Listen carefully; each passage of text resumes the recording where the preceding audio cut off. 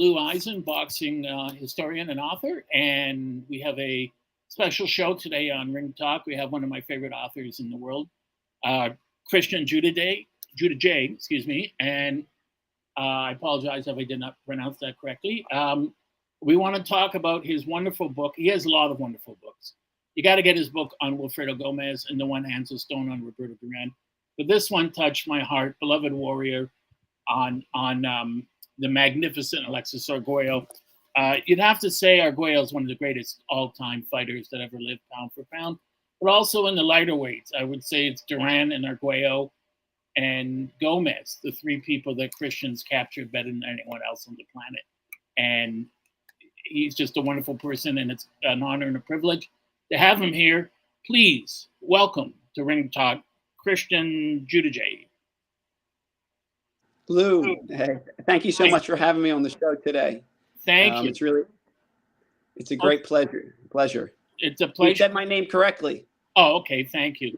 I go through the same thing with my name, Eisen. So I just say to people, even in Canada, do you know President Eisenhower? Yes. Well, it's the same name without the Howard. Because people just don't get it. So what made you want to write a book on such a great character as Alexis Arguello? Well, when I was growing up, I think I had two really strong affinities for Roberto Duran and Alexis Arguello. I think before I even started writing about boxing, those are two guys that stood out to me. I was a little bit younger at the time, to see them in their prime. But as I got older, I got to see their fights and really understood what they stood for in the ring.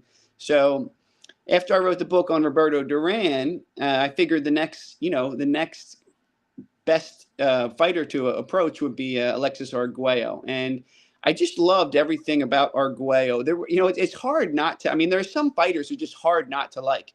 Even if they're not your favorite fighter, they're not a guy who really epitomizes the style that you like. But Arguello, there were just so many things that made him likable and refreshing as a person. And we talked about earlier, accessible. And then you watch him in the ring, and it was pure, beauty watching him fight. And the layers to an Arguello fight was much different than what you saw with a guy like Roberto Duran. And so for me, I really that was the second guy who I really wanted to write about. I mean, and I got lucky in being able to write about him. But when I think about great Latin fighters, Arguello and Duran are up there. So I felt I really wanted to take that next step with Arguello at the time. If the Mount Rushmore of the great Latin fighters. Well, you'd have to have more than four faces, but certainly, right, Arguello, Duran, Wilfredo Gomez, Salvador Sanchez, but the list is endless. Arguello was almost like Henri Matisse in the ring. He was a real artist, and there was no wasted moves. It was poetry in motion. He was a privilege to watch. And I always felt when I saw him that when the fight was over, that the announcer should say, you know what, he was even more brilliant than we thought. You guys got to chip in some more money. Because this guy was super. Now, he grew up in Nicaragua, right? In Managua. Yes. And was it relatively peaceful politically when he grew up?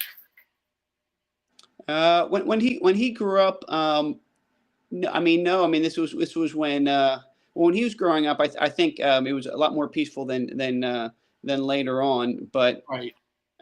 He was someone who, he grew up in a difficult, certainly a difficult upbringing, but not like not like I couldn't compare it to the way Duran grew up. But he definitely had a early childhood was difficult, but I think that the political situation really started to get severe as he got older, with everything that was happening in Managua at the time. Did I know when he was young, when he was 17, I think he moved to Toronto actually for a short time. Yeah, that was his. I guess his dad sent him there, and that was a big. That opened his eyes to the world. He kind of called it his time, almost like a hippie time, he called it in his life. And yeah, he was, sent to Toronto, and then he came back, and he eventually started his boxing career. But yeah, that was something very unusual to write about. It was just, sort of just this little, his dad sent him there to work, he learned. It was for him, it was like an eye-opening experience to see, to be outside of Managua. I mean, it would be for any young boy making that transition. But I think when he came back, he eventually, moved to boxing. Told his dad he wanted to go to the gym. But that was a very unique situation for a young boy from Managua. Yeah, I can't imagine, because I know people coming from smaller Canadian provinces like Prince Edward Island, when they come to Toronto, they can't believe how big it is. And then when Torontonians go to New York, their minds get blown. We thought Toronto was big. This is a million times bigger and quicker. So coming from Managua, how did Alexis gravitate toward boxing when he was younger? Yeah, during that time when Alexis started out, it was actually, he was like pleading with his father, to take me to the gym. I want to go to the gym. And he went there, and he just started. He started to kind of see himself in the ring, and as he started to make the transition to boxing. He also started to get connected with a lot of the older fighters. I think it was Edward Mouse Mojica at the time who became a mentor to him. And what he understood about boxing is that, I mean, how green he was at the time. Eventually, I don't want to jump ahead, but I mean, when he got together and he eventually started to become managed by Eduardo Roman. He started to recognize that he was going to need more than what he was getting in Managua to really get that boxing education that he truly needed. And but I think, like, once he started to go to the gym, started to spar, it was just something that he really started to get this connection with. One thing he had that very few boxers ever have had, only the really great ones, is patience. He had such patience in the ring, and he was so calm. Was that just developed for boxing, or was that part of his natural character as a person? I think that's something that spawned out of the experience in boxing, and I think it was something that I think he learned a lot of those skills, those skills, patience, being calm, from Eduardo Roman when he was younger. Roman came into his life and started to, he started to introduce him to U.S. history and give him books and introduce him to aspects of his life, away from boxing, away from, to understand, as if to say, I care about you as a person, all right, and then secondary, I care about you, your boxing career. And I think one of the things with we talk about patience.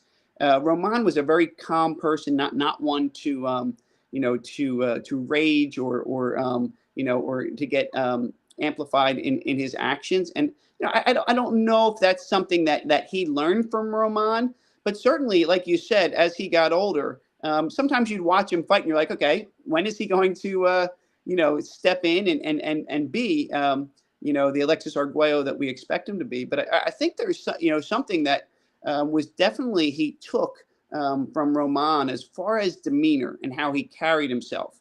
But then again, he also was very patient and calm in his his personal life. So I think those two things played a role. I know that I remember watching him fight. Well, I remember watching him fight Oliveras. That was a brutal fight.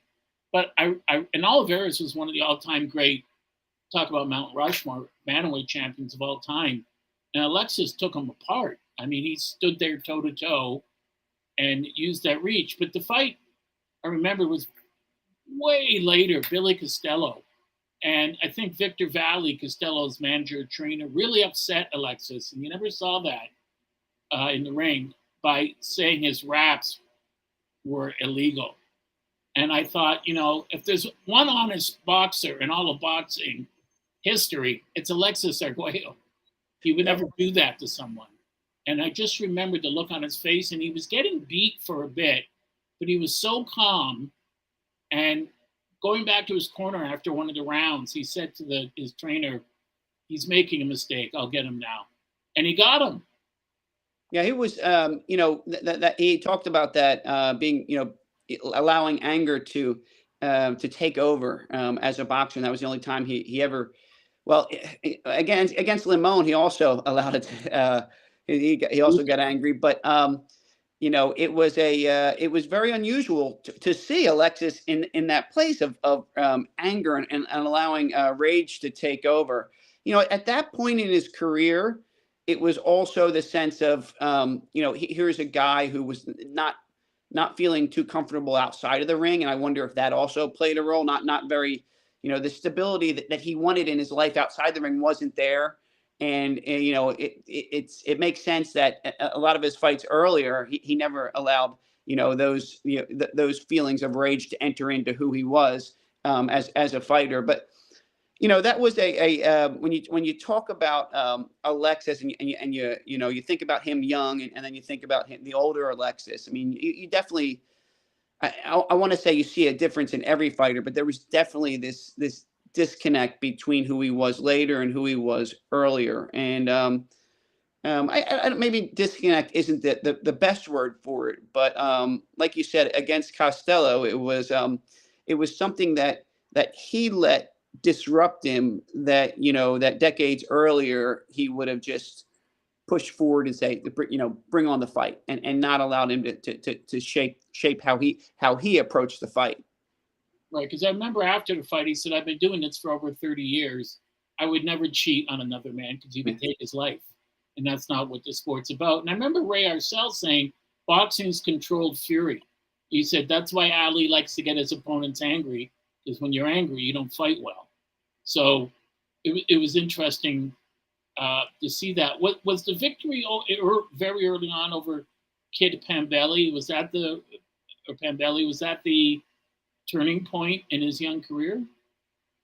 I don't know if that was the turning point in his young career. I don't think his early fights really include. I don't think until he fought. I think the turning point in his early career, to be honest, was the fight with Marcel. Right. Because I say that just because at that stage he recognized in that fight how much development he needed, and how much maturity he lacked in the ring, because the Panamanians at that time were a little hesitant to. I forget who it was in Panama, but thought Alexis was a little too green for Marcel, and so I think that was a turning point, as if to say, you know what, I know a lot about this sport, but certainly not enough. And Marcel could do that to you. I mean, he was that good of a fighter. I mean, I'm not saying that Marcel, maybe not everybody knows about Ernesto Marcel, but he was a heck of a fighter. So he learned a lot. I think. Like you said, maybe it was an earlier fight, but I always pinpointed the Marcel fight as that kind of that wake up call to Alexis, and if he was going to challenge and become the great fighter that he needed to be. Because he took it up levels after the Marcel fight, and Marcel, as you said, world champion, he took it up levels. He saw what he needed to do, and after that, he was untouchable, Alexis. Yeah, and it was I mean, and I think all great fighters go through that transition moment, that moment where they recognize. I don't know if they do it in such a big fight as we saw with Marcel. I wrote a book on Camacho, and I don't think Camacho had that same moment that Alexis, but certain fighters need that moment at that point in their lives. And it gives you a good measuring stick, a good barometer for who you are when you get an early fight against in your career against a guy as good as Marcel. Speed, power, movement. I mean, Marcel had everything, and I think that it was something that Alexis needed. This, almost brings us to the fight last night with Liam Smith and Chris Eubanks Jr. Eubanks Jr.'s trainer, it's Bomac, Brian McIntyre, trained Terrence Crawford. And he said something that I heard Charlie Goldman say. I've heard of Charlie Goldman saying, Angela Dundee told me, that you never mess with a fighter's actual natural style. You just enhance it. So before the fight, they said to him, what have you added to Chris Eubanks' style? He said, nothing. I told him to forget everything else the other guys taught him. Just be yourself. Just move your feet. He said, it's all in the feet. Keep the feet moving, keep the jab going. And it just seemed when you saw Alexis in the ring, he was always in motion, always giving angles. The feet were always moving. His punches looked slow, but they certainly weren't to the guy that was lying on the canvas. I mean, that right hand was devastating. Like you said earlier, when you'd watch him after a couple rounds, you'd think, when's he going to throw the right hand? And then bang, and the other guy would drop. Was Oliveras, I think, wasn't he favored against Arguello in their fight in Los Angeles? Right. Mm-hmm. And that went 13 rounds, but Arguello was magnificent. He was practically flawless. Yeah, and like you said, when you have a fighter, now at that stage, I think there was a little bit more, a little bit more focus on who he was going to become, and I think there was a little bit more attention to what the trainer was. He switched off and on between trainers back then a little bit more frequently, and so I think there was a little bit more guidance about like all those things that you just talked about, like the movement, being judicious with your punches. He'd like to say it's not it's where it's when you decide to attack, not necessarily when you think about power, it's always about the time, the timing. It's a timing aspect. So I think at that stage early on, it was like you said, it's like you start, you give them information, you start giving them advice, and then Alexis, I'm sure it didn't take too many fights for them to recognize that at some stage in his career he's pretty much training himself. But I mean, I think the movement, the angles. Like you said, not everybody thought he had great speed, but I mean, some of the, like you said, his opponents probably would disagree with that, but he was so accurate that I don't know if he need, certainly he wasn't as fast as some of the other his peers during that time, but he wasn't slow. I mean, but he had all those attributes, and attributes that when you watch, you're watching that fight and you're learning with him. It's like it's like you're gaining something as you watch a fighter, and that's something neat to see as a fan. I heard, I don't know if it was Gil Clancy or someone say, I wonder if you'd agree with this. There's a difference, he said, between speed and quickness. He said two fighters standing side by side throwing punches, one may be quicker. He said, or maybe faster. He said, quickness is different than speed. Quickness is seeing the opening as it's developing and getting there first, even if the fighter you're fighting has faster hands. And Alexis certainly had that. I mean, when a guy made a mistake against him, they were done. It ended that abruptly. Clancy, Gil Clancy, really a legend. Made it. That's a really great point. I think some people, when they see guys with fast hands, they automatically think they're making decisions in a quick fashion. And sometimes, when you don't, Alexis did a great job of shifting up the speeds of his punches. I mean, he sometimes he'd throw that rangefinder, jab for a while, and then he'd bang, and then he'd start whipping it as more of a, as more of like a fierce punch than just a jab. But there's definitely that difference between quickness and speed. And when you think about guys with great speed, and who are also quick. They have both. That they have that dynamic where, like you just said, it's the idea of the instinctual quickness, right? And then they're blessed with speed. It's like those two things are working. So, we know some, we certainly have seen some. I mean, when you think about a guy like Meldrick Taylor, I mean, the About to say speed that. that Meldrick Taylor had was just astounding. But when it's, when he's just left, and he's hurt, and he just has his speed, he's not doing anything. But like you said, when he's he's moving, and he has those instincts, and he's making decisions in a quick, minuscule fashion. I think it adds a depth to his, who he is as a fighter. It reminded me, Taylor and Chavez, almost like a lumberjack, 6'9", fighting a grizzly bear. Lumberjack's quicker, but the bear's punches, Chavez's punches, didn't get as many, but he was doing much more damage, much more damage than Taylor was. And Arguello did so much damage with every shot. And I love how you mentioned the fact that he would change the speed like a pitcher. So you don't know what really to prepare for, with the speed, or if he's going to keep double jabbing, or just throw one jab and then come over with the right hand. I mean, he changed it up. He was such a smart fighter. I mean, he showed that your brain is probably your most potent weapon in so many fights. I mean, the Escalera fight. I mean, he was the Jim Watt fight. He just, I don't know how to describe the Jim Watt fight using technology as a verb, but he out-teched him. I mean, he was just, and Watt was a really good fighter, but Alexis just outsmarted him throughout the whole fight. Like you said, he's watching it, he's taking it all in like a computer, and then his mind's saying, "This is what we're going to do now," and he does it. Yeah, and that was that was what made him.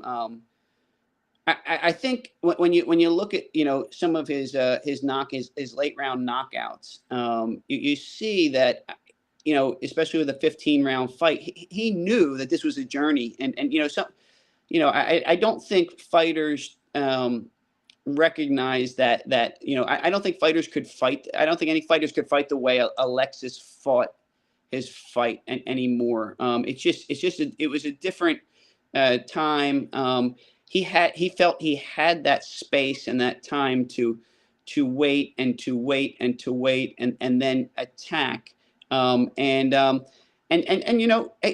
let's be honest, it didn't always entirely work for him. But for the most part, if you look at his great performances, he was a guy who was just that right hand. I mean, when he starts to land that right hand, you saw a guy who was indestructible. I mean, fabulous.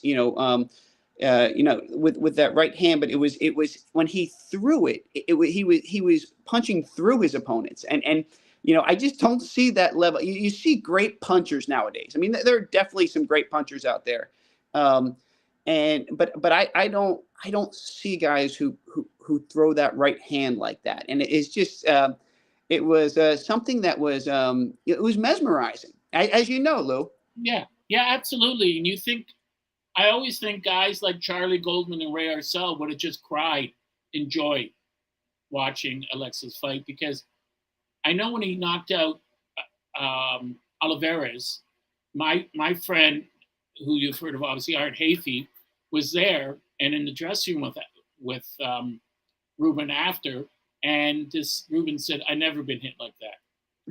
No one ever hit me with that kind of power. That was unbelievable." And he said, "I hit him my best shots," and he just walked through them. He didn't blink. His head didn't go back. He didn't even shrug. He just took him and kept coming. He said, like I was just, yawning at him. He said he was indestructible. And he took his time. He sculpted a masterpiece rather than just the way things are so quick in society today. Like you said, he took his time, he was like a Cezanne or a Gauguin or a Chagall. He took his time and he crafted a masterpiece that us at home and those in the audience would remember forever. I think nowadays you have great fighters out there who are no doubt would be great in any time period. But I just like the way I don't know too many fighters who made that the same type of development from that Arguello did from the time he started to the time he won his that first title to the end of his career. It just felt like he was building something. Like each fight, you're seeing something a little bit different with each with each performance.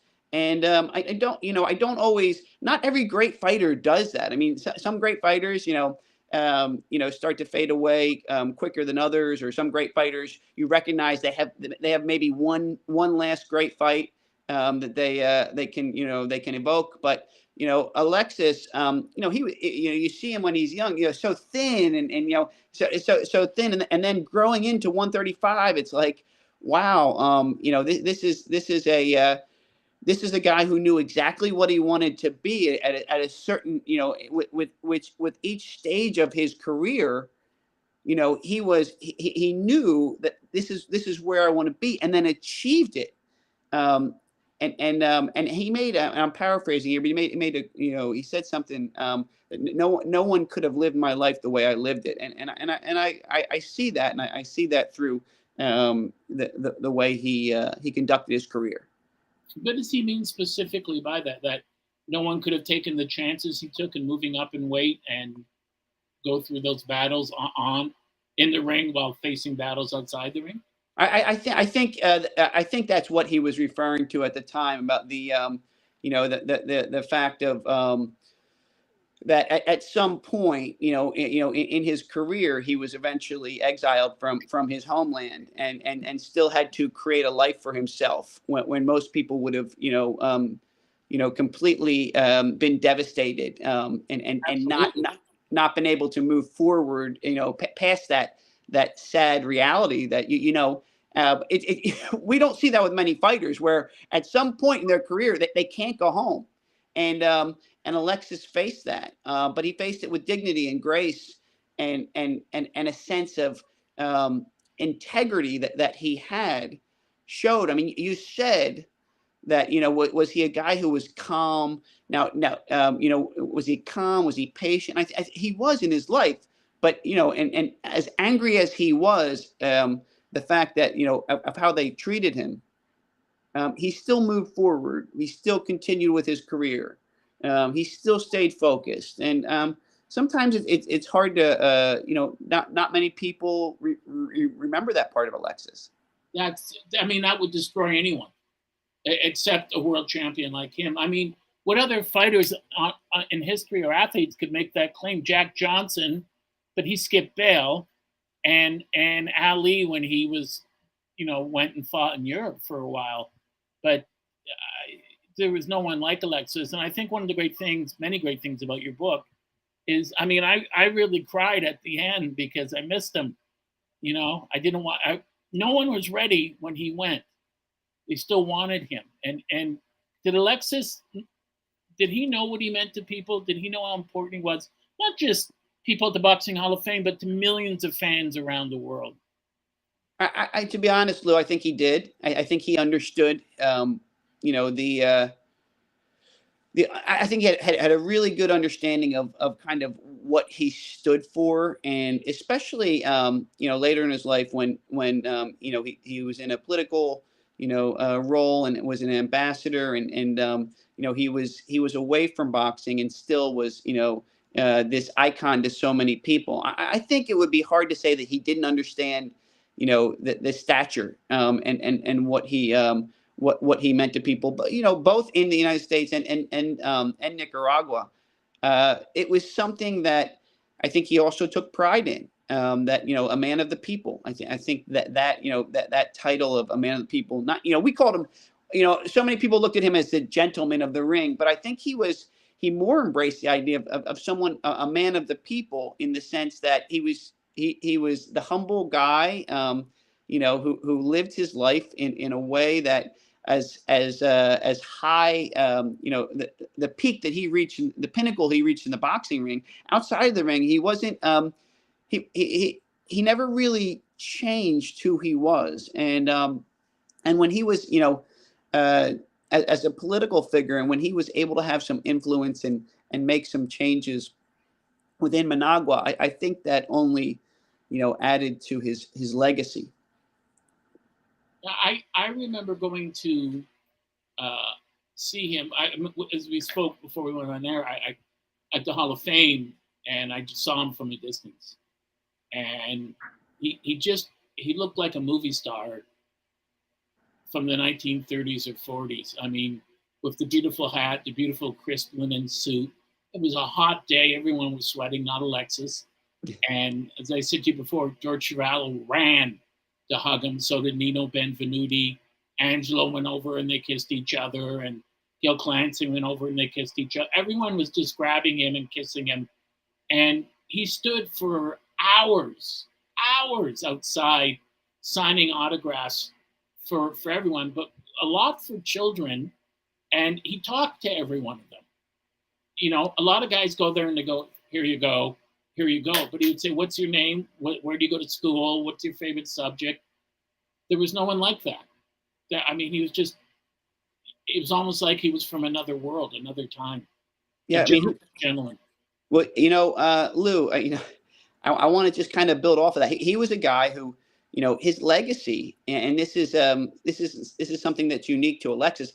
His legacy may be even more about how he made people feel outside the ring rather than how he made people feel inside the ring. And I truly mean that. I can't say that about any other fighter.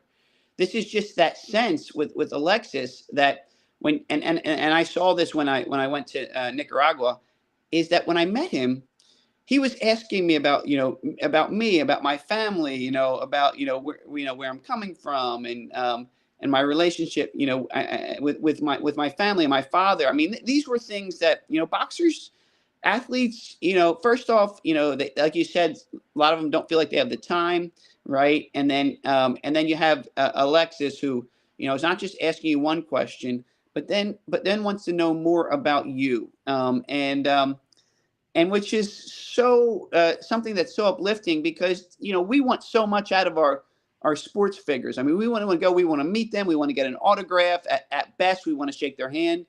But when they reciprocate that and then turn it back to you, it's just this. It creates one of those memories that it's hard to forget when someone does that. And when and like you said, Lou, not everybody, some people just sign their autograph and you're on your way, right? And you have that you have that as a memory. But with Alexis, and you have someone actually asking you about you, talking to you, it just it's something that stays with you for a long time. It's a real person. I mean, what I didn't forget, Christian, was, and I'll never forget, there were so many families at the Hall of Fame, and kids would run to him and he'd pick them up like it was his own kid, and then he'd sign the autograph, and the kid would take a couple steps, turn, and run back and hug him. And he hadn't turned away yet. He was still looking right at the kid. And I thought, this is a really human being. This is the people's champion. This is a person who belongs to the world. He found the world, but he didn't lose himself. I mean, I went with a friend of mine who lives in Vancouver now. He was working at the Sports Network here, covering boxing, which is like ESPN, which owns the Sport Network up here. And we went to see the Arguello fights on pay-per-view, not the Arguello fight, excuse me, Aaron Pryor fight on pay-per-view.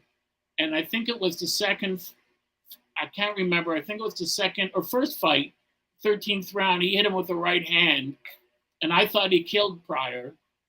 And my friend said to me, Pryor's got to be juiced. And of course, we find out later, Panama Lewis, who was in his corner, Panama Lewis came to the Fifth Street Gym when I was there with Angelo one time, the new Fifth Street Gym, and he wanted to come up and say hi to Angelo. And Angelo said, I don't want to see him. He's a piece of crap. And then he asked again, and Angelo sent someone down to say, if you come up to see me, you're going to leave in a pine box. He hated Panama Lewis for what he done to Alexis and what he did to Billy Collins and so many other fighters. It's amazing now that, more than likely, did Alexis ever speak about that? I mean, what other conclusion is there that he was juiced for that fight, that they had a stimulant, whether it was cocaine or whatever? Yeah, So just a little background on my book. The so one of the things that Alexis, when I wrote my book, it was after Alexis had passed. Hmm. So I had we were in discussions for the book, to do the book, and then unfortunately Alexis passed, and so it wasn't a kind of a coordinated set of interviews that I did throughout. It was, I met him once in Managua, and I got to do an interview there, and then he passed, and then the someone talked to me about a book. But one of the things that he said about, he didn't speak to the to what Panama Lewis had done. What he spoke to more was, he said, what they do to you, what you do to them on the way in, they do to you on the way out. So I think he took a more diplomatic approach, and with me, in saying, that what was happening is not something that I'm going to rage against, but I will say that at that stage in my career, I was not the same fighter with that. So he didn't, at least directly to me, he didn't show any animosity toward toward what we were saying with Aaron Pryor. That being said, I mean, it's hard to deny the wrongdoing that occurred there in that particular fight. As great as Pryor was, I mean, we saw it with our own eyes, what was happening, in the ring. And at the Hall of Fame, Pryor didn't deny that. He said, "Yeah, there was stuff in the bottle. I'm not going to say what it was, but yeah, And as you said, Alexis was just past his prime at that point when he fought Pryor both times. So earlier on, I think it would have been a different story. When I'm 62, so when I was growing up, they always talked Duran and Arguello will fight, but they were always at different weight classes. Duran was moving up to welter while Alexis was junior lightweight. Was there any seriousness about that? Were they ever close to having a fight between the two of them? Yes, before that move occurred, Duran went up to him in I think it was an airport, and went up to Alexis and started, started talking to him, and why don't you fight me, man? Come on and fight me. And Alexis was like, easy. You don't, and I'm paraphrasing. You don't approach me like that. I mean, I'm a very serious man. Please, don't treat me like that. Duran wanted that fight. I mean, everybody wanted that fight. But there were serious talks. It's just the move was, the weight move, like you said, it was too hard to overcome, and to make that fight happen.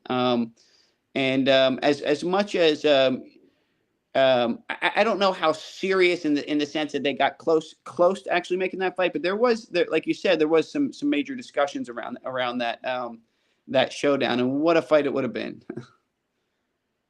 I know Art Hafey told me he fought Alexis in Nicaragua, and he said he had trouble with his hand wraps, not from Alexis, but from the military who were out in force for the fight. And he just said it was a terrifying thing, coming from the East Coast, coming from Canada, where unfortunately there's now a lot more gun violence, but at that time, to have 20 gun murders in Canada in a year back then would have been a lot. Okay. In an entire country. So to see all these soldiers there with guns saying, you can't do this, you can't do that, and Art saying, I'm just taking a drink of water from the tap, and then saying, well, let me talk to Alexis, he won't mind. But he said it was just a frustrating time. But you mentioned something earlier, Alexis, I didn't know this till I got older. Angela Dundee told me this, that boxers, for the most part, are friends because they know each other from the amateurs. And you mentioned Bazooka Lemon, and I believe there was one other person that, Billy Costello, that he may have been angry at. But it was very touching, the fight with Ray Mancini, where he told him he loved him after, and he followed through on that, where he actually helped Mancini in Mancini's career, and he wasn't obligated to do that.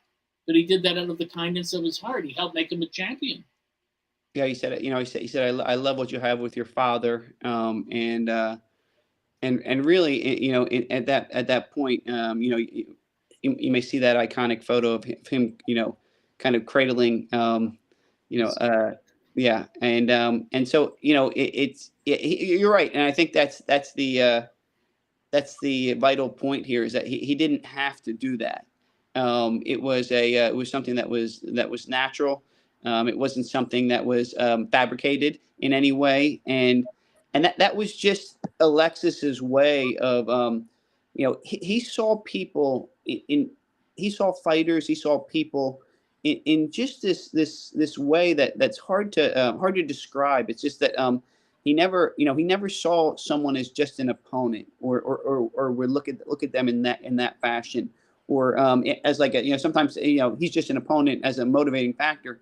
He saw Ray Mancini. I mean, they were obviously in two different moving in two different directions in their career, but he took the time to say, Ray, this is you know um, pretty much you're going to be a champion, but I love what you have with your father, and when a young fighter sees that someone who could be looked at as a mentor as Alexis Arguello, I think it does something to them, and you know he just took that role and ran with it, I think, and it wasn't just Ray Mancini who was I think he did this for a lot of fighters, and it's kind of a touching thing, and when you think about Arguello, when you think about a guy who is as violent in the ring, it's just amazing to see that he was just as gentle outside of it. It's interesting. When I met Kenny Norton, he said that he was talking about his fights with Foreman and Ali and different people. And he said, you know what my problem was? And I said, I can't imagine you having a problem, because he was as big as a building. And Angelo called him the muskox. I mean, he was gigantic. And he said, I never hated anyone I fought. I just couldn't. It's not in me. I looked at it as purely a sporting competition. I wanted to beat the man, but I didn't want to really hurt him. And he said it was hard against Ali because I loved him, because I was destitute, living in my car with my son and beating Ali the first time. Instead of fighting for 1,500 a fight, I'm now fighting for 500,000-600,000. So he said, you can't hate a person for that. And it seemed like Alexis just didn't have that hatred in him for other fighters or people, that he viewed it really professionally. It's just, this is a job, it's a business, it's what I do. Right. I don't, and that wasn't something that was instilled within him, and you saw that in the pre-fights before some of these big fights. He wasn't gonna play that or play into that that type of building up for the fight. That was even if it wasn't for they wanted him to do that for the promotion of the fight. It just I can't hate. I can't hate. I'm not going to do it to fulfill a promotional need. So it was just it's just something. I got to tell you, when I went to Nicaragua, I mean, just talking to people about Alexis, it just reinforced exactly what you were what you're saying about a human being, someone who understood where he stood inside and outside the ring, dapper guy, always dapper, but natural in the way that he treated others. So I think all those things came through when I met the people who loved him in Nicaragua. I know that when he passed away, I mean, his opponents loved him, and there were hard. I mean, I was in tears reading Jim Watt's comment that he had lost one of his friends and idols, and that he would miss him every day for the rest of his life. How upset he was. And that wasn't just him. That was, I mean, as you well know, Ray Mancini and so many other fighters, and guys like George Cavallo and Nino Benvenuti and other people, Muhammad Ali, that knew him and were just heartbroken. You know what? There's been so much written about how he passed away, it's whether he was murdered by the government, whether it was suicide. Do you have any thoughts on what happened, or will we ever know for sure? The so at the end of his, and by the way, Pryor was someone who he became very good friends with. That's right. They really grew to be close friends, which talk about not hating an opponent. Someone you'd be hard pressed to find many fighters who were in a situation like Alexis was in those two fights, and then coming out and having a lasting friendship with Pryor You after saved all. Pryor's life. Pryor Yeah, was a drug addict. Yeah. exactly. So the situation with Alexis at the end of his life. I mean, well,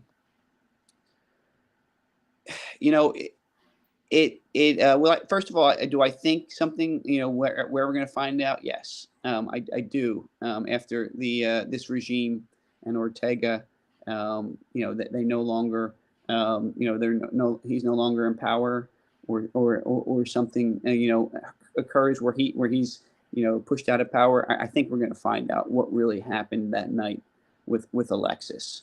I don't know. I think what I tried to convey in the book itself was the understanding that you know the Sandinistas had forced Alexis into a place of no return in his life emotionally. They had just destroyed him, where to a point where he had no, there was no recourse. He couldn't come back from what either they had threatened him with, or had threatened him physically, or with at that stage politically. You remember, this is a guy who was people looked at Alexis at that stage in his life and were saying, wow, he's really turning the corner in his life. And it wasn't something where he had gone through a lot with difficulties with finances, drugs, and he was becoming, and he recognized that at this stage he was improving as a person, and was and I think that if the people who loved him understood that, this wasn't a guy who was going to give up. He was still fighting to become better each day. But I think the Sandinistas that evening, when they eventually stripped him of all powers and duties, and made him, pretty much left him as a figurehead, that Alexis would have nowhere else to turn. So They besmirched his reputation. They destroyed that. They tried to. right. I mean, they knew. I mean, they knew. Everybody in Nicaragua knows Alexis and all the things, that make him tick, that he thrives on. And once they stripped him of his ability to help others, I mean, that was the one thing that defined him. Right. That was his reason for being. He had nothing left. So unfortunately. So long story short, I mean, on my end, I think we will find out. They can put up as many tributes as they want for Alexis, but I think the people that love him recognize that those are not, those are hollow at best. So I just think that I don't. It could be 10 years from now, it could be 20 years from now, but there will be answers. Whenever it comes out, Christian, you're the only one on the planet who can write the book about it. You have to write the book about that, the truth. Yeah. So thank you, Lou. It's only you. Thank you. So, Alexis, how would you say he should be remembered? Not only as an 3-division all-time great world champion. I mean, if you listed the greatest world champions pound for pound, Alexis is always in the top 2 or 3, if not 1. I mean, you can't rate him lower. Angel Dundee said you can't rate him lower than number 1. Dundee said that they couldn't rate Alexis lower than 1 at what? At just overall or a certain weight class? Overall, pound for pound, a featherweight, lightweight, junior lightweight. You can't rate him less than number 1. There's no one you can put in a ring against him and say this guy's got a chance. Yeah, he was that type. I mean, I loved him most at 130. Actually, you know what?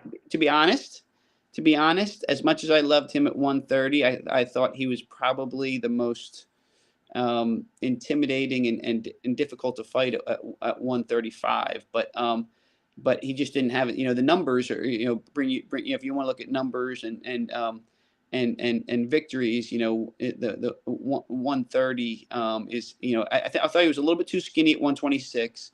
130 started to find his power, and he was just so tough. I mean, a guy who, he talked about after this Escalera fight where he was getting, he was giving him stitches on a train in Italy. Just a guy who was, one thing we don't talk about is how tough he really was. So I thought he was just fabulous. I mean, you can talk about other fighters at 130. I mean, junior lightweight with Mayweather and the Chavezes, but I'll take Alexis on that one. It's interesting because when he fought Escalera both times, but watching the first time, Angelo said to me, "I'm genuinely afraid that Escalera could die because Alexis is not going to quit. He's not going down. He's going to keep coming forward and pounding him. And if Escalera's trainers care about their fighter, they should be stopping this because he's taken a real bad beating." Yeah, and that was just Alexis could take a punch. I mean, and also he was. You forget he wasn't as big as a volume puncher as some other fighters. Duran was. Duran and Gomez. They were constant. Movement, punching. The whole fight chasing you down. Alexis wasn't that same volume puncher, but when he wanted to attack, his combinations. I mean, we haven't talked about the types of combinations he threw. I mean, they were. If he wanted to really intensify the attack on a fighter, he would, and that's when it got scary because he had that ability to put his punches together in that way. It's just which one is going to connect and knock you out. Tremendous accuracy. Sorry to interrupt. And Angelo said he only saw 2 guys that reminded him of Joe Louis in combination punching: Carlos Zarate and Alexis Arguello. And what he loved, and it put tears in Angelo's face, is when he had a guy hurt, hit him with a good right hand to the chin, and the guy would bring his hands up, and Alexis would throw a left hook to the liver. And Angelo would say, "That's textbook boxing. That's what they've been teaching for 300 years. You hit him in the chin, his hands go up, take his liver, and then bring the hands down, and then he's ready to go." And he said, "That's brilliance. That's a guy who knows how to do it. That's someone who makes it a sport." And just that was Alexis. I mean, yeah. I mean, sorry to cut you off, but no. It was, we see guys who are textbook, who follow, you like you said, you see it, and it's it's almost like clockwork, things that you're looking for in the ring. But when you hear that from Dundee, it's certainly something that's special. Oh, Angelo loved him. What the thing is, the fans would hug him, and he would pick up the young ones, and they'd give him a kiss. But the older ones, like Chivallo or Angelo or Gil Clancy, they'd grab his face and kiss him. They all did, and you thought this is the longest hug in the world because they didn't want to let go of him. So, I mean, I think, I pray to God that we find out what happens and that you write the book on it. And also, what I wanted to thank you most is because of your book, he's still alive. He's still very much with us. He's still relevant everywhere around the world today. As you know better than anyone, people still talk about Alexis Arguello. People still see fighters and say, Yeah, he's really good, but he's not Alexis Arguello. There's no way you can say he's as good as Alexis Arguello, because that's the highest compliment you could give a fighter in and out of the ring. El Flaco Explosivo, just not just great in the ring, but a true gentleman and a gentleman and the ultimate sportsman. You know, if you were going to pick an ambassador for the sport, it would have to be Alexis Arguello. There couldn't be anyone else. If and I appreciate that. That's the best compliment I could ever get is if that, you know, if the book keeps his spirit alive, then I you know, hopefully have done something right with the way I told his story. But like you said, there's definitely more to come. There's going to be more answers about Alexis, but you know, people aren't going to forget Alexis, and when they think about I don't care if a guy's 50-0, and I don't care if a guy's coming in and he wins his first 40 fights. You can be a great fighter. You can be a great fighter. You can be a 4-time, you know, 4 or 5 division, whatever it is, and you still might not be Alexis Arguello, and that's okay, because you know you know, the intangibles. People forget. People forget the intangibles of Alexis. The way that he, you know, built his career and all of the turmoil outside of it, and the way that, you know, that he stayed and how formidable he was, and his, you know, look at his numbers, look at, you know, his career. He's not a guy that fought 30 or 40 fights and then retired. This is a guy, and when you look at it, you more than 80 fights, and you know, the way he fought, and the way he conducted himself, it was more than a fighter. And that is something that that I think sometimes people forget when they think about all-time greats. There's more than just the numbers. Right. Oh yeah. When he went to different divisions and would move up, he always went for the best guy in that division. He didn't go for the guy, you know, who was the weakest link. He didn't want that. Who's the best at lightweight? I want him.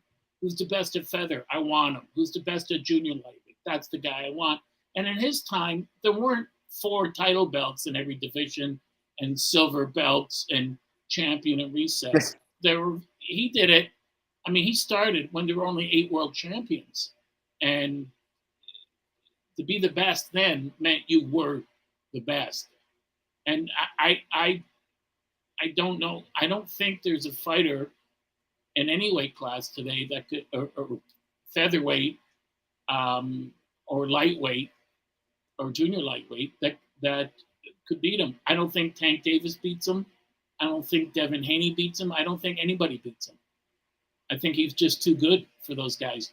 Too smart, knows how to apply all the knowledge, took everything he learned, and, you know, became the best ever in his weight classes. Yeah, I mean yeah, those guys, they're not. They've got a while to be able to, you know, be mentioned in the category with Alexis. Yeah, and they probably will never be mentioned in that category. Yeah, so you know, it's just one of the greatest of all time. I want to thank you so much. I could talk to you for another 25 hours, but I'd like to have you back on to discuss your books on Wilfredo Gomez, Hector Camacho, and Duran when you have time. And I just want to say, Christian, it's been fantastic having you on. It's been a privilege and a pleasure. And I know all the people watching have enjoyed it. I wanted to ask you, where can people get your book? I know they can get it on Amazon, but where else? You know, right now, I mean, this book is where is okay. You could. Right now, Amazon is probably the one place where you can still get it. I mean, okay. I don't know. There are too many other places right now. I mean, to get it, it's just. I mean, you're looking at a little bit older, but it's also popular. I mean, it's hard to find because people are out of stock all the time. You can buy it on like I've seen it on eBay recently, but I wish I had more answers about that. You have your own website? Yeah, ChristianJudice.com, but I haven't been selling them recently on that site. But if well, I'm gonna look into it. Maybe I can share. I've been more focused a little bit on. I'm working on a book on Salvador Sanchez, so I haven't really. Yeah. So That's just puts a lump in my throat. I didn't believe it when I saw on the news that he had passed away at that age. I thought, this isn't funny. Why would someone joke like that? And you can only, I mean, as an all-time great at 22, and possibly the greatest fighter that ever lived, if he'd been allowed to, if his life had gone on. And Gomez was favored over him, and he took him apart. Yeah. So I can't wait to, I just started it, so I'm learning. I'll be working a lot more with the idea of Salvador Sanchez. So I'll be happy to. Yeah. So thank you. Go ahead, sir. No, I really wanted to have one more Latin fighter to focus on, and Sanchez was someone who really unique story and background, and so can't wait to dive into this one. Oh, I can't wait to read that. Thank you. Thank you so much for being here. And Christian Giudice has been our guest today on Ring Talk. And this will be posted, and I will send you a link, Christian, that you can post. I know everyone out there enjoyed it, to our friends all over Canada and States and in England as well. Christian, we look forward to the Salvador Sanchez book. But in the meantime, go on Amazon and get the book on Alexis Arguello. Get Christian's book on Wilfredo Gomez. If you didn't see Wilfredo Gomez, I feel sorry for you. You have to read this book. It's magnificent. It's explosive as Wilfredo Gomez is, and thank the Lord he's still with us. And his book on Hector Camacho is also a brilliant book. Anything Christian writes is a brilliant, magnificent book. It's very gripping. It'll tug at your heartstrings. It'll bring a smile to your face. But in this book and his other books, but especially in this book too, you get to walk alongside Alexis Arguello. And to be able to have a writer be able to put you there beside him is a very special, rare quality. And Christian, thank you so much. Hope you enjoy the rest of your weekend, and we will speak to you soon. Lou, this has been so special. Thank you for reaching out to me, and I love talking boxing with you, my man. Thank you. Vice versa. Right. You take care. That was great. What a